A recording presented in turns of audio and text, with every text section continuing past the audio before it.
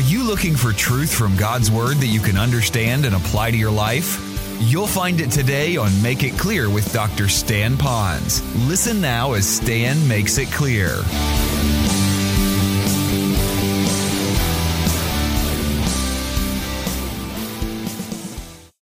This series that we're calling Comfort for the Troubled Heart is such a very important series because of what the Lord seems to be permitting to come into our lives here as fellow brothers and sisters in Christ. As I look back over this, you'll remember in John chapter 14, verse 1, Jesus says, "Let not your heart be troubled." And we learned that the word trouble means like a raging sea. And those of you that live here in Hawaii, sometimes you can see how our sea rages, or at least as it splashes up against some of the rocks on the eastern side of the island. Those of you that have been around the blowhole, you can see that. And if you are listening and you're on the internet and you're in another place, you might think of a jacuzzi and all the water that's percolating in that jacuzzi, bubbling up there. Well, that's our heart when it's troubled. It's not a calmness there. We're nervous. All this sound, we're shaking. And even that's a physical thing, but our troubled heart is sometimes even emotional that we go through. Well, in the context, if you take it from chapter 13, you're going to see that he was already speaking to the disciples, and there were a lot of reasons their hearts would be troubled. One, we talked about how they could be very fearful about what's going to happen next if Jesus is really going to be gone in their mind. And then the failure that Peter was going to experience, and knowing that he keeps failing again, and that might be a reason for him to be fearful and troubled. And then we learned about the confusion, about uncertainty when all of this happens, and who's in charge is now not going to be here, or what's going to happen. So there's a great deal of confusion. And of course, the end of all of that is there's disappointment that goes on. So whatever the reason that we might go through a troubled heart, I bet we could probably go back to any one of those reasons and find it in our own world and see how that happens. Little did I know that when I began this series, that we would have so many people here in our fellowship that have been touched with tremendous amount of affliction and sorrow, and how challenging that has been. And I'm just praying that this series has been a great encouragement to you as it has been for us. You know, as I look at our lives, I'm speaking now through this sermon mostly to those that know Christ as their Savior by faith alone. Because even if you know Christ as Savior, there'll be times that our hearts are troubled. That does not mean that it's sinful to have a troubled heart. It just means we have to deal with it appropriately. And if we don't, well, then that troubled heart begins to breed guilt and doubt and maybe even some anger and bitterness. And then we start trying to solve that bitter heart so many different ways that are unbiblical, and we only complicate it. But God says there is a way for our heart to be calmed, and He wants to deal with us. Then there are those that perhaps don't know the Lord right now, and maybe it would be good for you to listen, because at the end of this message especially, I'm going to bring it right back to you to let you know that no matter what you go through with this life, your heart doesn't have to be troubled. Now, as I began to look at our life, and if I look at the things that have happened to us, we could have a troubled heart because of finances, the lack thereof, fitness, or family, or foes, or friends. You know, all of that could be it.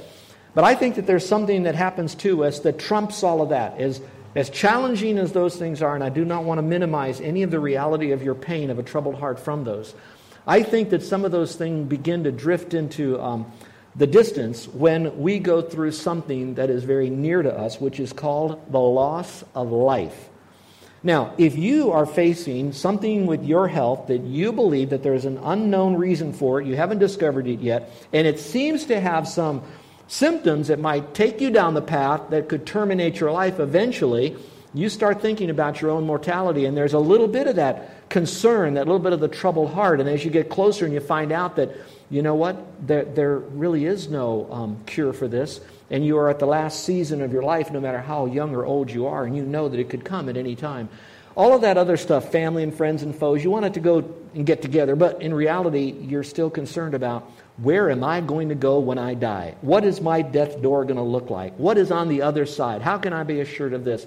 And as a believer in Christ, you now are really rethinking all your theology to make sure that, did what I believed back then, is it going to hold up right now? And the good news is, for the majority of them, it does hold up emotionally, but it'll always hold up theologically if it's real.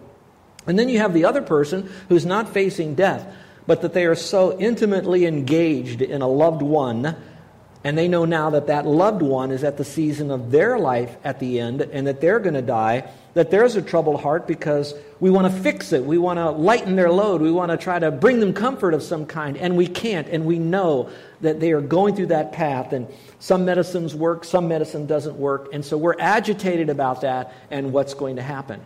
So no matter what you're going through, I'm finding the older that I am, the more family members and the people that I know that I love so well, that they seem to be getting into that stage of life. And so perhaps the things that we've been teaching you can then help counsel people that are going through those troubled times in their life, whatever they might be. Well, let me just go back one more time and talk about those who are nearing death. You'll find that most of the people that are nearing death, that still have their faculties, they would like to leave a legacy to the next generation. Now, the next generation hears such things as, oh, they want to leave money or property. That's pretty normal to think, because often we do pass that down. But at the same time, we want to leave a little bit of ourselves with that person, maybe something that we've learned that has been right and correct, good, righteous, helpful, that we would like to pass down to them. So again, it's not wrong to want to leave a legacy, and it's not wrong to leave money and property to people. In fact, you'll find that there are plenty of certified financial planners and attorneys and investment counselors that are out there to give you a myriad of opportunities and options that you might have. Again, that's biblical to provide for that next generation, those types of things. But even if you don't have a lot, the one thing we can leave is something of value, of truth, that we can give to that next generation. In Scripture, you're going to find that many of the patriarchs who knew they were going to die, God permitted them to know that, they left a blessing on the people that followed them, their family. You'll find that Moses left a blessing on the children of Israel, and that was inspired for what he wrote, and we have that today. When Joshua is ready to die, he then placed a blessing and a statement, something of spiritual value on the people to listen and to obey that would add value to their life before he died. So you could see it in Scripture. Now the Lord is all about leaving legacies and inheritance, because later on, Peter was inspired by the Lord to tell us that if you have faith in the Lord, you have an inheritance waiting for you in heaven. So that's an eternal inheritance. But the Lord also says that you can have some of your legacy right now, and here's what it is. He says to these guys, you're going to have peace, so don't let your heart be troubled. So in a sense, maybe today what you could be doing is reclining there with the Lord at the Last Supper, maybe kind of invisible but on the side, and you're listening to the words that He's telling them, and then you pick up those words for yourself as if you're one of the disciples. Now it is a little different, because these guys are actually going to face witnessing the death of Christ and then the resurrection. They're going to face the planting and the birth of the New Testament church. And they're going to be with all of that persecution. But whatever they're going through, the same peace that the Lord promised to them is the exact same peace that He promised and gives to each one of us, whatever the troubles of life may be. Now, since we have a lot of folks that are here today that weren't here periodically through the last 4 weeks, you're going to find an outline, and you're going to find all the main points with the verses. And so I'm going to just kind of count on you, on your own personal integrity and curiosity, that you'll go back over that. Maybe go to our website, download all of those sermons. They're all free. We never charge for those. You can have them. If you want a CD, they'll get it for you. And kind of go back, because one message is building on another message, because we call it progressive revelation as the truth is now coming, as it's unfolding from the Lord. But you'll have enough today to chew on that I really believe is kind of like the icing on the cake. It's like the bow on top of the present as we bring it to a close. And so I want you to be with us as we come to the very end of this, at least this teaching on comfort for the troubled heart. So now let's turn in our Bibles, if we will, to John chapter 14, and we're going to pick it up at verse 23 and verse 24. John chapter 14, verse 23 and 24.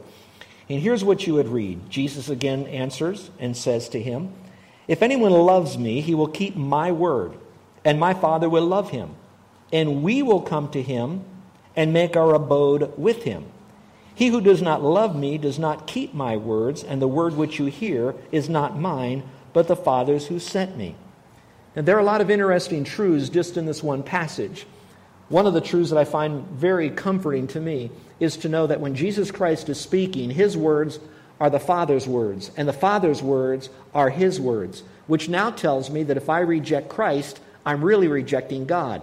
That now eliminates a whole lot of religions and isms and spasms out there who want to believe in God, but they reject Christ. If they believe in God and they reject Christ, they're rejecting the God of the Bible. At the same time, when I accept Christ, I'm accepting God. But if we accept God but we don't accept Christ, then we're not really accepting God either. They are all one of the same. That's an important truth there. The second important truth is this unique, again, blending together. If we love Him and we love His Word, then we will keep His Word. So the real operative thing is not so much the keeping of the Word, is to get a checkup from the neck up to make sure that we are really, really loving the Lord. And if we authentically really love Him, we will do what He wants us to do by keeping His commandments. So now again, ask yourself, how authentic is your love affair with the Lord? Now let me make this clear. It's not based on an emotional love and, ooh, I really love you, Lord, as much as it in your heart. Are you worshiping Him? Are you granting to Him all His worthship? Everything that's worthy to Him in Him alone. And if you do and you believe that He is the only God, then will you listen and do His word? Now there's a byproduct in this passage that I also found very interesting. It said, and we, God the Father, God the Son, and we will make our abode with you. Now, you notice how long I've been here, and I'd like to bring out the concept of the Trinity all throughout Scripture. It is often talked about, but it's not often taught. You will find, even again, the Trinity and the whole concept of the abiding aspect of the Trinity. Now, if you will, look, if you will, in the same passage for just a moment, and look in verse 17. It says, that is the Spirit of truth, whom the world cannot receive, because it does not see Him or know Him. But you know Him because He, the Spirit, abides with you and will be in you. Of course, that's future. He will be in you in the future. The future now has occurred when the Holy Spirit came at the founding of the New Testament church in Acts. So now He is in us presently. So it talks about the Spirit abiding with us. If you will, go back down to verse 23. It says, and we, Jesus referring more specifically in context to God the Father and Himself, we will come to Him and make our abode with Him. So now you have the Spirit, you have Jesus, and you have God making His abode with those who really love the Lord. This morning I spoke to a lady who beckoned me to come, and I told her I was going to share this publicly, so I have her permission. I won't mention her name because I don't want to be that forward, especially since this is going on the radio. And she came over, and with tears in her eyes, she said, oh, Pastor, would you pray for me? I'm going through a procedure this coming Wednesday. And I said, of course, I got on my knees, I held her hand, looked in her eyes, and I said, let's pray right now. Words of encouragement, and we prayed. And I said, I want you to listen to this message because you're going to be in it. And here's what I'd like to say to all of you and to her now. Last week, we were teaching how that Scripture says the Lord will never leave us and never forsake us. If you remember last week's teaching, say, uh-huh. Okay, those of you that were awake. All right, never leave us. This is a little bit different, just a little bit. You have the never leaving. Here you have the word abiding with you. Now, how does this relate to her? We know the Lord will never leave this sweet lady. But it also means not only will He not leave, He's not just like a guest who won't leave. Have you ever had someone like that, a guest who won't leave? I'll stop there. This says He will abide with us, which means He'll make His home with us. That means He's going to reside with us. That means He's with you forever, and He wants to be there. It's not just an obligation, I'll never leave you nor forsake you. It's like, I am there. I'm abiding with you. I'm a part of you, what you're going through. And what makes it so beautiful is that this lady, whom I know loves the Lord, and she will do whatever she can to obey the Lord the best she can in the power of the Holy Spirit. So to that lady and to the rest of you that are listening, I want you to know the Lord is abiding with you. The whole Godhead is with you. That's why we worship Him. That's why no matter what we go through, you're not ever going to go through it not only not alone, you're going to go through it with someone who is active in that presence with you through all of this, whatever it might be. And of course, there's a lot of byproducts to that. One is, I don't need what the world has to offer me. All I need is Jesus. And He says, I'm right there, and He will abide with you. So perhaps maybe some of us, for that time of trials that we go through, maybe for a moment, get your eyes off of all of that junk that's happening around us for just a moment. Find a quiet place and remind yourself again that the Lord is with you. He either permitted this to come into your life or He prescribed it to come into your life. Remember the doctrine of who He is. God loves you unconditionally, so you're not being loved. He is more powerful than an adverse situation which comes your way. Doesn't mean He'll remove the situation, but He will be with you powerfully so you can be victorious in it. He is always good to you. Yes, you might hurt, but He'll never harm you. He is faithful to you because He said He would in Scripture, and He's a God who cannot lie. Remember all of those truths regarding God the Father, God the Son, God the Holy Spirit, who is abiding with you, no matter what you go through now or what you might be called to go through in the future. Let's see what else the Lord has to say. He has this to say, and that is that He's going to remind us of these truths.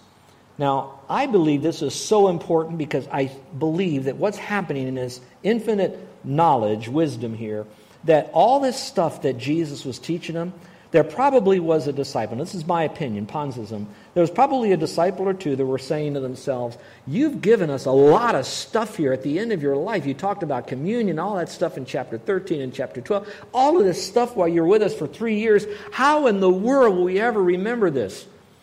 Have you ever been in a situation where you seem to have biblical information overload and you wonder, how in the world will I ever remember all of these things? I know that I have. And I know that I struggle sometimes. How will I remember all of this? That's where you get into the rest life on the promise of His Word. And remember, we're talking a lot about the Holy Spirit, and here's what He says. Follow along with me, if you will. In verse 25, He says, these things have I spoken to you while abiding with you. But the Helper, the Holy Spirit, whom the Father will send in my name, He will teach you all things and bring to you remembrance all that I said to you. So you have the promise of the Lord actively involved in helping you. Now let me frame this, and I'm going to ask you really to lean into this with your best attention. In this particular context, He is primarily speaking specifically to those guys, those 11 guys. Now again, we're kind of observing this, and it's going to come to us through transition of time, but for right now, He is speaking to these guys. I want you to notice the tense. He says, these words that I have spoken to you. So all that they have watched and heard from Jesus the last approximate 3 years, He says that they will remember it. He says, I'm speaking these words, if you want to mark it. These things that have I spoken while I was abiding with you. Then He says, but the Holy Spirit will help you, whom the Father will send in my name, and He will teach you all things. So what does that mean? All right, the Holy Spirit is present, but He's also going to be in them at the Pentecost time. So all that's happening, the Holy Spirit will be within them. So you can imagine 3 years of hearing everything. John later on wrote, he says, everything that Jesus did, there would be not enough books to be able to contain them all. So there's a lot of stuff that Jesus said and did that we couldn't hear all of it. But they heard it all. They knew what God had to say through Christ. And through that happening to them, the Holy Spirit would then bring things to their remembrance then and all the new things that He's going to be teaching them. Now, I need to pause for a moment, and I don't mean to go too deeply with you, but I want to explain the difference between what we call revelation, inspiration, and illumination. Why is that important? It is vitally important for you to know that when you're going through times of trouble, that you can count upon a God who is not just an existential God, a feel-good God filled with a lot of music and a lot of self-talk. He is the omnipotent God who has chosen to communicate to us. Now watch this. But He's chosen to communicate to us correctly for us to be able to understand this. That again is why that when you go through troubles, when you're starting to grab those type of influences, advice and counsel, as good as it might be, it needs to move farther beyond tea and sympathy by some people, and they need to be giving to you the real Word of God. Not what sounds like the Word of God, not what may be the Word of God, not a lot about I love God, hate Satan kind of stuff, but authentic, accurate teaching from God's Word. Now, how did that happen? Revelation is when God makes known that which is not known about Himself that He wants known. That's revelation. Now, He can choose to reveal Himself to us, and He has, through what we call nature. When you drive around certain parts of the island and that sun hits our beautiful blue water, we're immediately taken back by all the different colors of blue, the hue, the colors. When we go up into the forest, we see everything, all of that. And people say, I don't need church, I don't need the Bible, I just go out in God's creation, and that's how I see God. Well, you will to a certain degree, but He's chosen not to merely speak to us through His creation. The other is through His Word. Now we get to the next word. That word is the word inspiration. God reveals to man that which is not known that He wants man to know. Inspiration is when God now breathes that truth into man, certain men, selected men, men called of God, holy men, and the ones He wanted to have that information to be the ones to be recipients of that revelation to us. Now that then comes in two ways. One is what we call verbal inspiration. Verbal inspiration means that all that these men had written down, all the words, all right, would be verbal. Now stay with me. I don't mean to go too deeply, but catch what I'm saying now. Here we go. You have what we call oral tradition. So that's what all that Jesus said, the disciples are hearing. It moved from oral to written tradition, a written word. So you have all that information, and that would be the verbal, written or audio, now reduced to writing.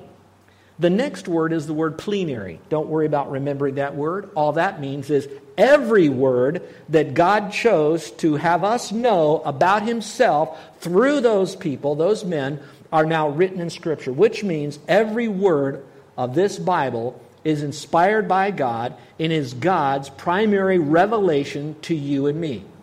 That also means that there are no new words because the canon is closed. There's no additional words. Not you get a special word that's going to be different from what the Bible has to say.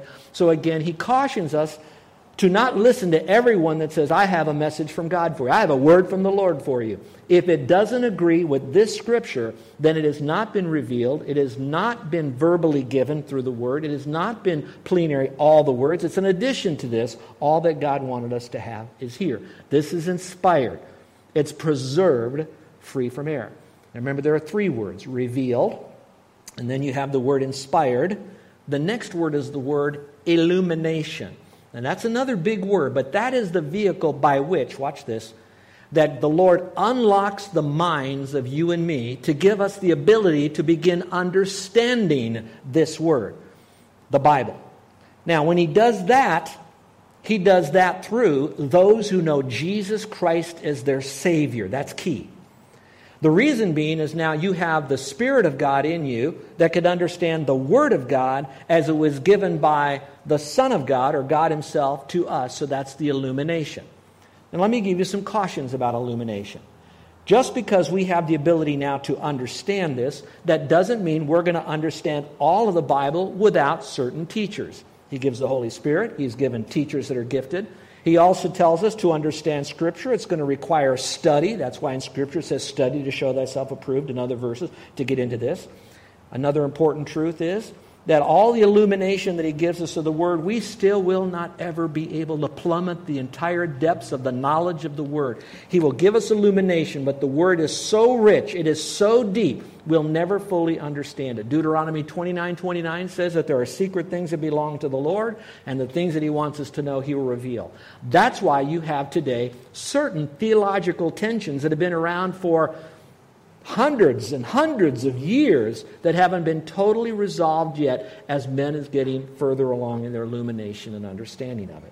Now, why am I telling you all of this? I want you to know that as the Lord was now revealing Himself through Christ, as He was now putting the words in the hearts of these people, as they would write it, they were now writing this as it was breathed from the Lord, putting their personality. It is now all in Scripture, so it was all given then. So now, what do we do today? That was for those men, and I can rest upon them who especially were the ones used to write the New Testament Scriptures. So here are how we interpret that for today, especially when you're going through times of stress. The Word of God is still the Word of God. Whether He gave the Word to these guys and then they gave it to us by documenting it, and we see all the copies, we see the accuracy of it, etc., it is still God's Word. I wish I had an entire sermon time to tell you just the value of when God breathes His supernatural Word out. When He speaks His Word, even the dry bones come to life, Scripture says. So that being the case, this Word is so powerful. So those of you, the first step is you need to trust Christ as your Savior. At least recognize the fact that this is God's mind on paper. In it we read that Jesus is the Lord, that He died on the cross, He rose again from the dead. It's not by good works, it's by faith alone. We know the truth. All right, now we place our faith in Christ. So now the Spirit comes inside of us so we can begin to know the Word. So those of you that are going through troubled times, all I want you to know is you can trust this book here as being infallible, and sufficient for what God wants us to know. You're listening to Make It Clear with the teaching of Dr. Stan Ponz, founder of Make It Clear Ministries. Make It Clear is dedicated to taking the Word of God with clarity into every person's world. It is the support of listeners like you who make the ministry of Make It Clear possible. You can provide your tax-deductible gift to Make It Clear online by going to makeitclear.org, or you can mail your gift to Make It Clear, P.O. Box 607901, Orlando, Florida 32860. Thank you for helping us make it clear. If you would like to have Dr. Ponz speak at your church or event, please send us an email at tellmemore@makeitclear.org. Thank you, and remember to make it clear.